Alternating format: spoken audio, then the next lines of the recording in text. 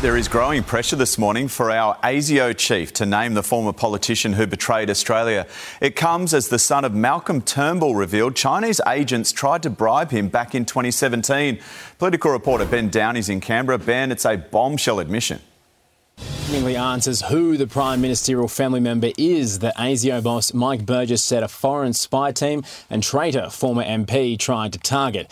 Alex Turnbull yesterday admitted Chinese agents made a brazen infrastructure proposal to him in 2017 when his father Malcolm was Prime Minister, one that he rejected and reported to the authorities.